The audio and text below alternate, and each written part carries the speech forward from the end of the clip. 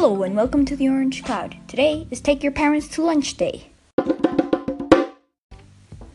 Okay, so today is Take Your Parents to Lunch Day.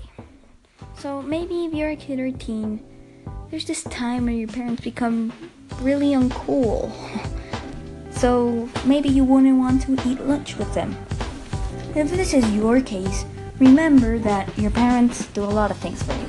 And maybe you should ask them to eat lunch with you today. This day has become increasingly popular in schools over the last few years. So now, schools are encouraging parents to come this day to eat lunch with their kids. And offices and different jobs are even giving the day or a longer lunch period for the employees and parents to go eat lunch with their kids at their kids' specific school.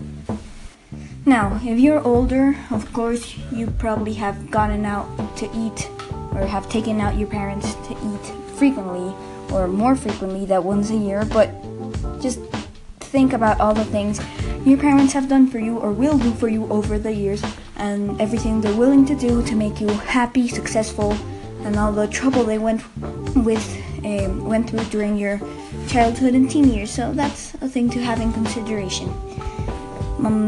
So yeah, this was a short episode of the Orange Cloud because there's not a huge amount to say about taking your parents to lunch.